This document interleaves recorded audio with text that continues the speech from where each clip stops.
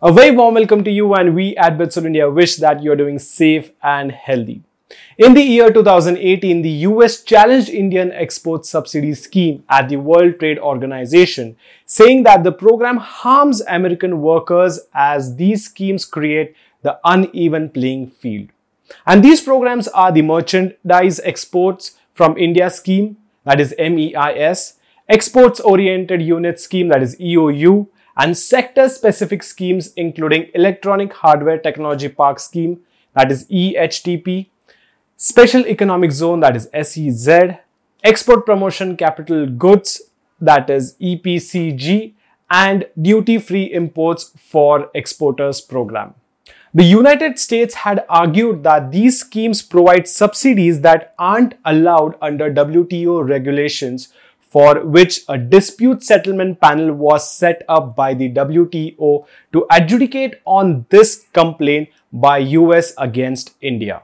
In 2019, WTO's dispute panel agreed with the United States, stating that India provides prohibited export subsidies to Indian exporters worth over $7 billion annually.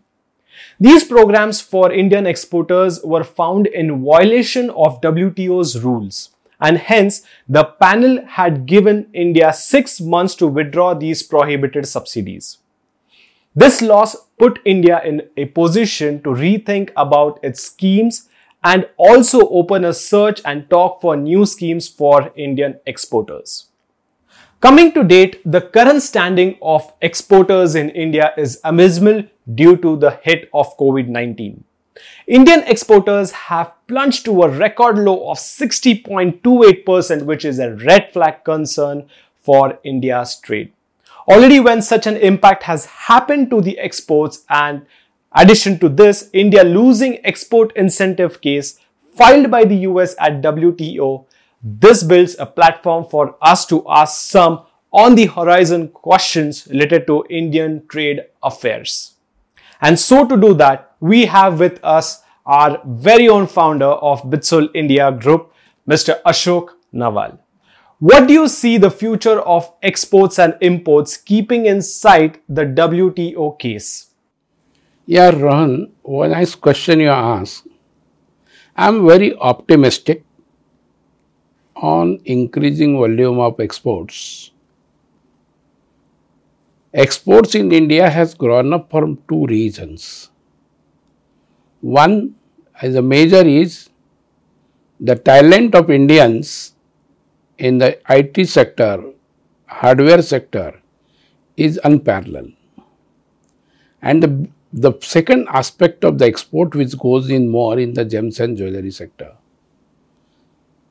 The gems and jewelry attracts more as far as engineering and all other sectors are concerned, textile sectors are concerned. Definitely that also will go on.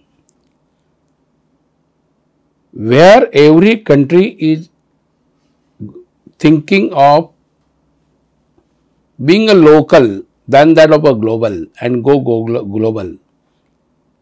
So there will be always, every country will like to be self-sufficient after pandemic. But can we start, let's say we are thinking that we will not import China. Can we immediately do it? Answer is no. Because lot of my intermediates and lot of the goods on the cost parameters and capacity parameters, today India has no option but to import until we develop the Indian substitutes. That takes time. So import is also going to continue. Exports are also going to continue. Reason is India is having two hubs. One is a knowledge hub and low cost hub. Low cost manufacturing, for the low cost manufacturing is India as a solution, and therefore I am very optimistic Indian exports will grow, and we will also focus on the indigenization, Make in India scheme of the government of India. That is the dream of the Honorable Prime Minister, and therefore import will come down, but not immediately. It will come marginally lower and lower, but gradually it will come down. That is what I see as a focus. What is going to be the impact of this decision against which appeal is filed by India? When this US case came for the hearing before WTO, unfortunately, we were not been properly argued. But the appeal which has been filed by the department, by the Ministry of Commerce now, and represented by our mentor, Dr. Advocate Rohan Shah, is we are not at all subsidizing it, whether it is the import advance authorization scheme. What we are giving is the duty free for inputs, and inputs constitute, article provides duty free imports, and we are also giving the import duty free on raw material, consumable, catalyst, so direct and indirect material which goes in the export product. Therefore, I have fairly chances that we are going to win that case. Only the objection which was raised on the SEZ scheme, that no income tax benefit to be given. Now that income tax benefit sunset clause is over, income tax benefit from the SEZ has gone out. As far as EOU schemes is concerned, the objection was on the EPCG, that is the capital goods which we import duty free, not for much. That let us see what happens to that. But I am very hopeful that scheme will continue. DFIA may discontinue, and government is already thinking to see the alternatives for MEIS. But till the time appeal is not decided, these schemes should continue, because today Indian exporters are already having a lot. And the second important aspect which government has not considered it, or it has not been argued in the WTO, unparalleled interest rates. Interest rates in the US country is, or other countries, is 1%, 2%, where you have to pay even after pandemics when the rates are reduced, even though it is not less than 7 to 8%. And that is the reason this gap somewhere government has to bridge. Otherwise, Indian exports become uncompetitive and exports will come down. Therefore, government will have to continue, and there are fair chances that India will win. Government is also thinking some of the alternates. Let's see how it progresses. Sir, I want to point my next question towards SEZ, as it is very much evident that very few IT SEZs are in operation, and speaking about manufacturing SEZs, they are operating with just 10% of the capacity. This begs the question, what do you see the future of SEZ? As far as new SEZs are concerned, government has to think very, very seriously. Income tax exemption is not going to be there. Then as such it becomes absolutely comparable to all others. So the restrictions of SEZ under the SEZ Act, the way it has been put, I do not find much growth of the SEZ in future.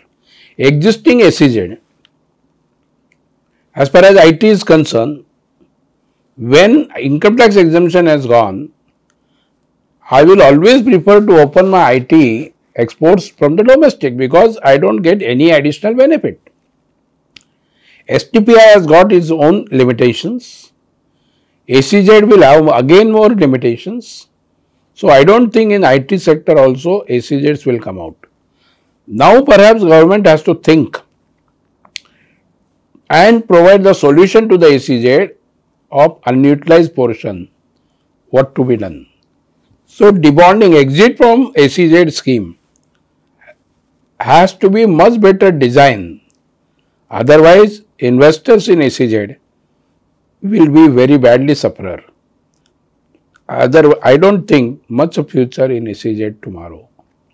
In case of EOU, which has been very popular in amongst industry and now increased in ease of EOU rules and regulation, Will EOU face closure in view of WTO's decision? Rohan, undoubtedly this case was objected, and since we have not argued well or we have not highlighted important points that there is a parallelity in other schemes of only the objection which was raised in the EOU for the capital goods. If some minor things has been made changes and appeal also is decided in our favor, there will be no change is required in the EOU scheme. However, government is also thinking an alternative. What can be alternative? Earlier, there was a manufacture and operations in warehouse regulation 1966 was there. However, that has never become the popular because it was the more of an inspection raj. Hardly any persons, I have seen that very few industries have taken the benefit of that. It was more of a jail concept. In view of this case, government has made a lot of changes in that scheme. Government has modified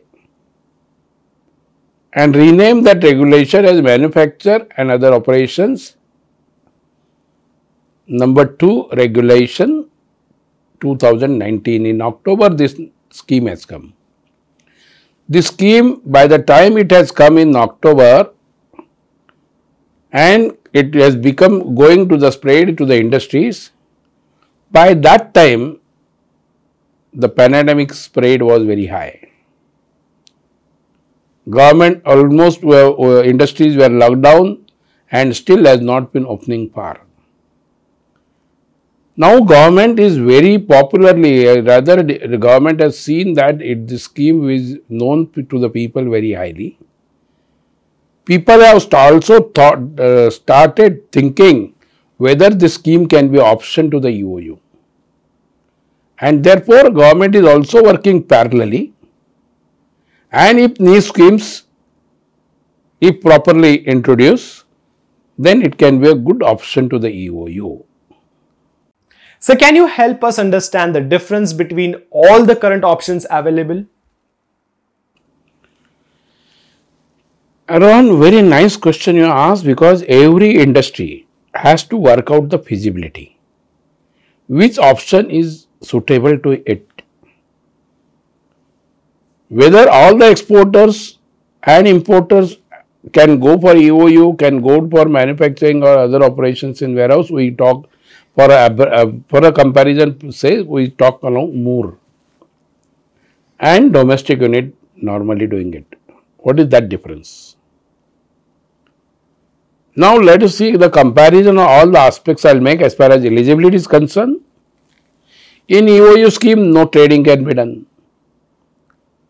In bonded warehouse, manufacture also you can do it, and trading also you can do it. In domestic, you can do the trading, manufacture as well as services. Who approves the scheme? On the approving authority, for EOU there are two authorities. One is the Development Commissioner Office of the Ministry of Commerce, and implementing authority is Department of Custom. That is the Department of Revenue under the Ministry of Finance. So two ministries operate this scheme, whereas bonded warehouse, manufacturing bonded warehouse will be only by one single point contact. Domestic, such permissions are not required. No such approvals are required other than normal registration unit. Where can I set a unit? There is no change in that. All the three units can set up at their own will and on choice based on the feasibility where it will suit well. Whether there is any investment criteria? In EOU, yes, there is an investment criteria. Minimum 1 crore investment is needed. Domestic and bonded warehouse, there is no investment criteria, it's there. Whether existing unit can be converted to either schemes. As far as domestic unit is concerned, it can be converted to the EOU as well as in the bonded warehouse. Bonded warehouse can be converted in the DTA as well as EOU.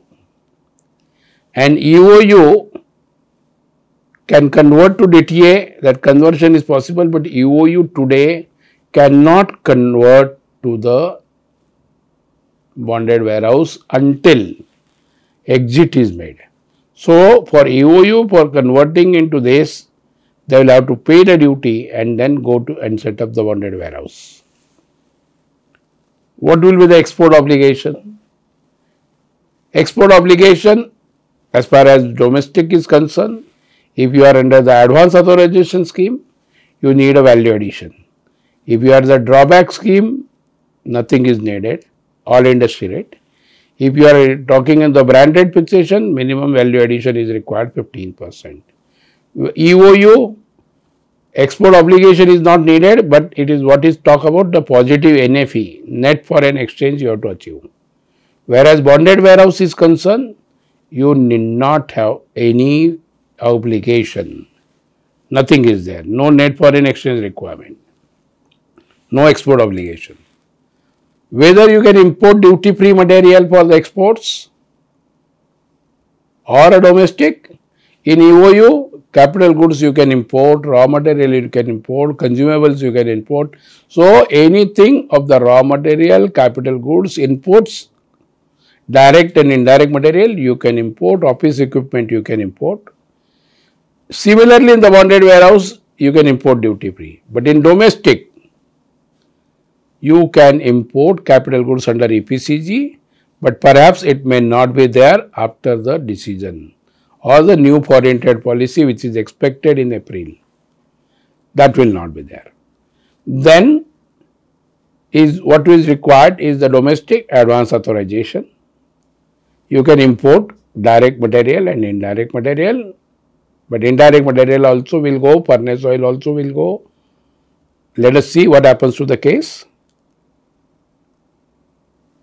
What happens, suppose you want to remove these goods, capital goods you want to remove, dispose it off from the EOU scheme. Yes, you will have to pay the duty on the depreciated value. Depreciation norms are given. Whereas if you are going to remove the capital goods, no depreciation is provided. So, you will pay back all duty which you might have paid at the time of importation. In domestic, the same. You are paying the, means there is no question because you are already paid the custom duty. If you want to remove the inputs, you will have to pay back your duty foregone in EOU scheme and bonded warehouse. In domestic, also from the advance authorization, if you are doing it is actual user condition, you will have to pay the custom duty along with interest plus penalty. Whether there is any limit of the consumption, answer is yes. Input material which you have imported, it has to be consumed within the 5 years, that is the validity of letter of permission in EOU scheme. In bonded warehouse, till the time section 61 is not amended, only consumption is maximum in 1 year, and after 3 months duty interest is payable. So, this drawback is there in the bonded warehouse. In domestic, from the advance authorization, whatever the duty you have foregone, along with the interest you will have to pay back. Whether the nexus of import and export is needed, answer is yes in all the schemes. Whether you can import the office equipments and other parts, maintenance spares and all, in EOU and bonded warehouse, yes. If EPCG is not there, then spares also cannot be imported duty free in domestic scheme. Whether you will have to, what is the procedure? Whether every time you have to import, you have to go back and get the permission. In EOU, there is a small procedure. You make one simple IGCRD intimation under the IGCRD rule, intimate to the custom. it has to be part of the LUT, then intimate to customs, you can import duty free. Whenever new item you have to import, you have to give the quantity in bonded warehouse value. Yearly also you can give, there is absolutely no problem. But any new item you have to import or any product is to be imported, you have to give. Only the question is in EOU, there is no one-to-one correlationship. But in the bonded warehouse, product-wise input and output list you will have to give it. And if any modification is there, that you have to update it. What is the other benefits? Whether it is considered as a deemed export? Answer is, when domestic supplier is supplying under the EOU scheme or against advance authorization, then it is considered deemed export. In bonded warehouse, even the domestic supplier is supplying to the bonded warehouse, it will not be considered as a deemed export, and deemed export benefit under the bonded warehouse will not be available. How much rejection is permitted? Rejection is permitted in EOU, 5% limit is there. In domestic and private bonded warehouse, there is no such limit. What is the change in all if the domestic procurement is made? Except the deemed export benefit, there is no change. Deemed export benefit is there if you are supplying it in the advance authorization and EOU. Other all GST formalities are the same in all the three schemes.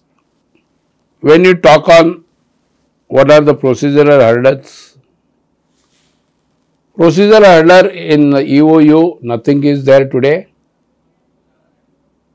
because only the IGCID intimation is there. In bonded warehouse, any material movement which you do, prior permission is needed. Warehouse keeper has to be appointed and certain documentations will have to be approved by the bond officer. So that somewhat physical control is there. In domestic, such type of requirement is not there except actual user condition. Whether any change is there in the GST, answer is no, other than deemed exports. Whether the input-output norms are necessary. As far as the export-oriented unit is concerned, SIAN norm is necessary. If it is not there, then 2% of individual input wastages is allowed. Or you can go for the ad hoc norm fixation from the Development Commissioner and then DGFT.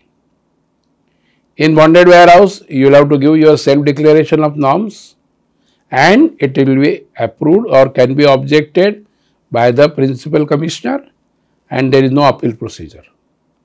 In domestic, SIAN norm is must. For branded fixation, norms are approved by based on the Chartered Engineer certificate. Whether the income tax benefit is available, none of the scheme income tax exemption is available. As far as DTA sale is concerned, there is no problem, you can do as much as sale in EOU in the DTA sale also, so far you are achieving the positive NAP and pay back your duty what you have saved on the import content in the finished goods.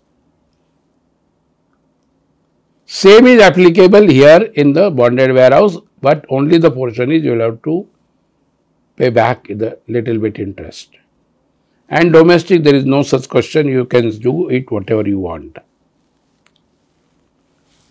Whether I can, when I am setting the unit, I can send the material for the job subcontracting. In EOU, yes, you can do the subcontracting, get it done. You have to get the annual permission from the commissioner of yours, custom. In bonded warehouse, no specific provision is given, but perhaps it has to be taken the permission from the Principal Commissioner on case-to-case basis in every case, because there is no subcontracting. As far as laws, labor laws are concerned, there is no change in all. As far as procedure part is concerned, there is a dual control in EOU, but hardly any much of the permission is needed. It is a record based digital control. Whereas in bonded warehouse, there will be little bit physical control of the bond officer for each and every material movement. Any material I have received has to be intimate and get it their signature. Any material you want to send it out, take their signature. And domestic, there is no such permissions as there except for this. So, in nutshell, I have given you the comparison. If you have the export unit in domestic, what are the schemes? I have given you the new schemes of the bonded warehouse and EOU. As far as today's comparison is concerned, until the changes are made in the bonded warehouse scheme, EOU scheme seems to be better, but perhaps when these difficulties are given to the government, these also can be removed, then bonded warehouse can be a good option to the EOU. But till the time changes are not made by the government, EOU is the better option. What is your suggestion to the Indian government for better alternative to the EOU scheme? Undoubtedly, today's manufacture and bonded warehouse, manufacture and other operations in bonded warehouse, that is mover warehousing regulation. This will be a good option because it has got the advantage as a single point approval, common forms, no geographical restrictions, and only one approval authority, no DG, Ministry of Commerce goes out of the scheme. But until government removes the following defects of the existing issues of the bonded warehouse, that is a mover. What are those? There should be a clear-cut provision of a subcontracting, and there is a less interface. Approval also, if it is needed, it should be e-approvals, not the physical interface. And there should be a time-bound e-approval system. Until that is there, that has to be changed. Record-based control in the mover has to be introduced rather than the somewhat physical control. Main important is for mover, if I am removing the capital goods or debonding or I want to exit from the scheme, I will have to be a better alternative parallel to the EOU, like suppose I am going from mover, I am converting to the EOU to this. I have to pay the duty and then convert. Similarly, if I am removing the depreciation, I am removing the capital goods from the bonded warehouse, I have to pay back duty foregone along with the interest. But I have used that for manufacture of exported, so depreciation should have been allowed, and only on that, like a EOU, same provision should be introduced there. And debonding from the EOU has to be automatic. Suppose I want to get it from the convert from EOU scheme to bonded warehouse scheme, mover scheme, then it should be automatic rather than through exit route. I would also want to take this opportunity to ask, what is the roadmap for MEIS and SEIS? Yes, MEIS is perhaps going because government is also prepared for that. Government has already introduced RODTEP scheme, whereby all the taxes which we pay, whether on the property tax, whether on the fuel, whether on the petrol and diesel, which I use in the export product, for the manufacture of export product, they have developed R1, R2 and R3, and government has requested all the industry to submit it. 3 times extension has been granted. that has to be certified by the chartered accountant or a cost accountant. That will be a substitute to the MEIS. But the ways it was objected, MEIS and ACIS will have to go, and it will be replaced by the RODTEP, that is RODTEP scheme. For that, industry or the exporters, for their self-benefit, has to furnish R1, R2, R3, duly certified by chartered accountant or a cost accountant. This needs to be done on priority. So what are your suggestions for the exporters for now? Exporters has to relook their business and get it done the feasibility studies by the experts. Which scheme is going to be better for them? Whether they can also go if imports and exports are there, or exports are not there but imports are there, whether they can go in bonded warehouse? Answer is yes. You can do, domestic unit also can be done there, subject to those removal of the difficulties, that is also there. EOUs, so far your export and import figure matches, that is your export FOB value of export and CIF value of imports comes to the equal almost. Even the EOU scheme can be better. Earlier issues of the EOU has gone. Each exporter has to do the rethinking for the better export costing and export pricing, and to capture the export market in the competitive prices. Then exporters has to relook his own business, decide which scheme is going to be better for them rather than going on the traditional approach. This will be my advice to the exporters. And this was all around the exports impact and future with our founder of Bitsul India, Mr. Ashok Nawal. Thank you very much, Rohan. Very nice. It is time for me to say a goodbye until the next episode. We are coming with many such episodes. Stay tuned, and if you're thinking of GST, think of Bitsul. Take care.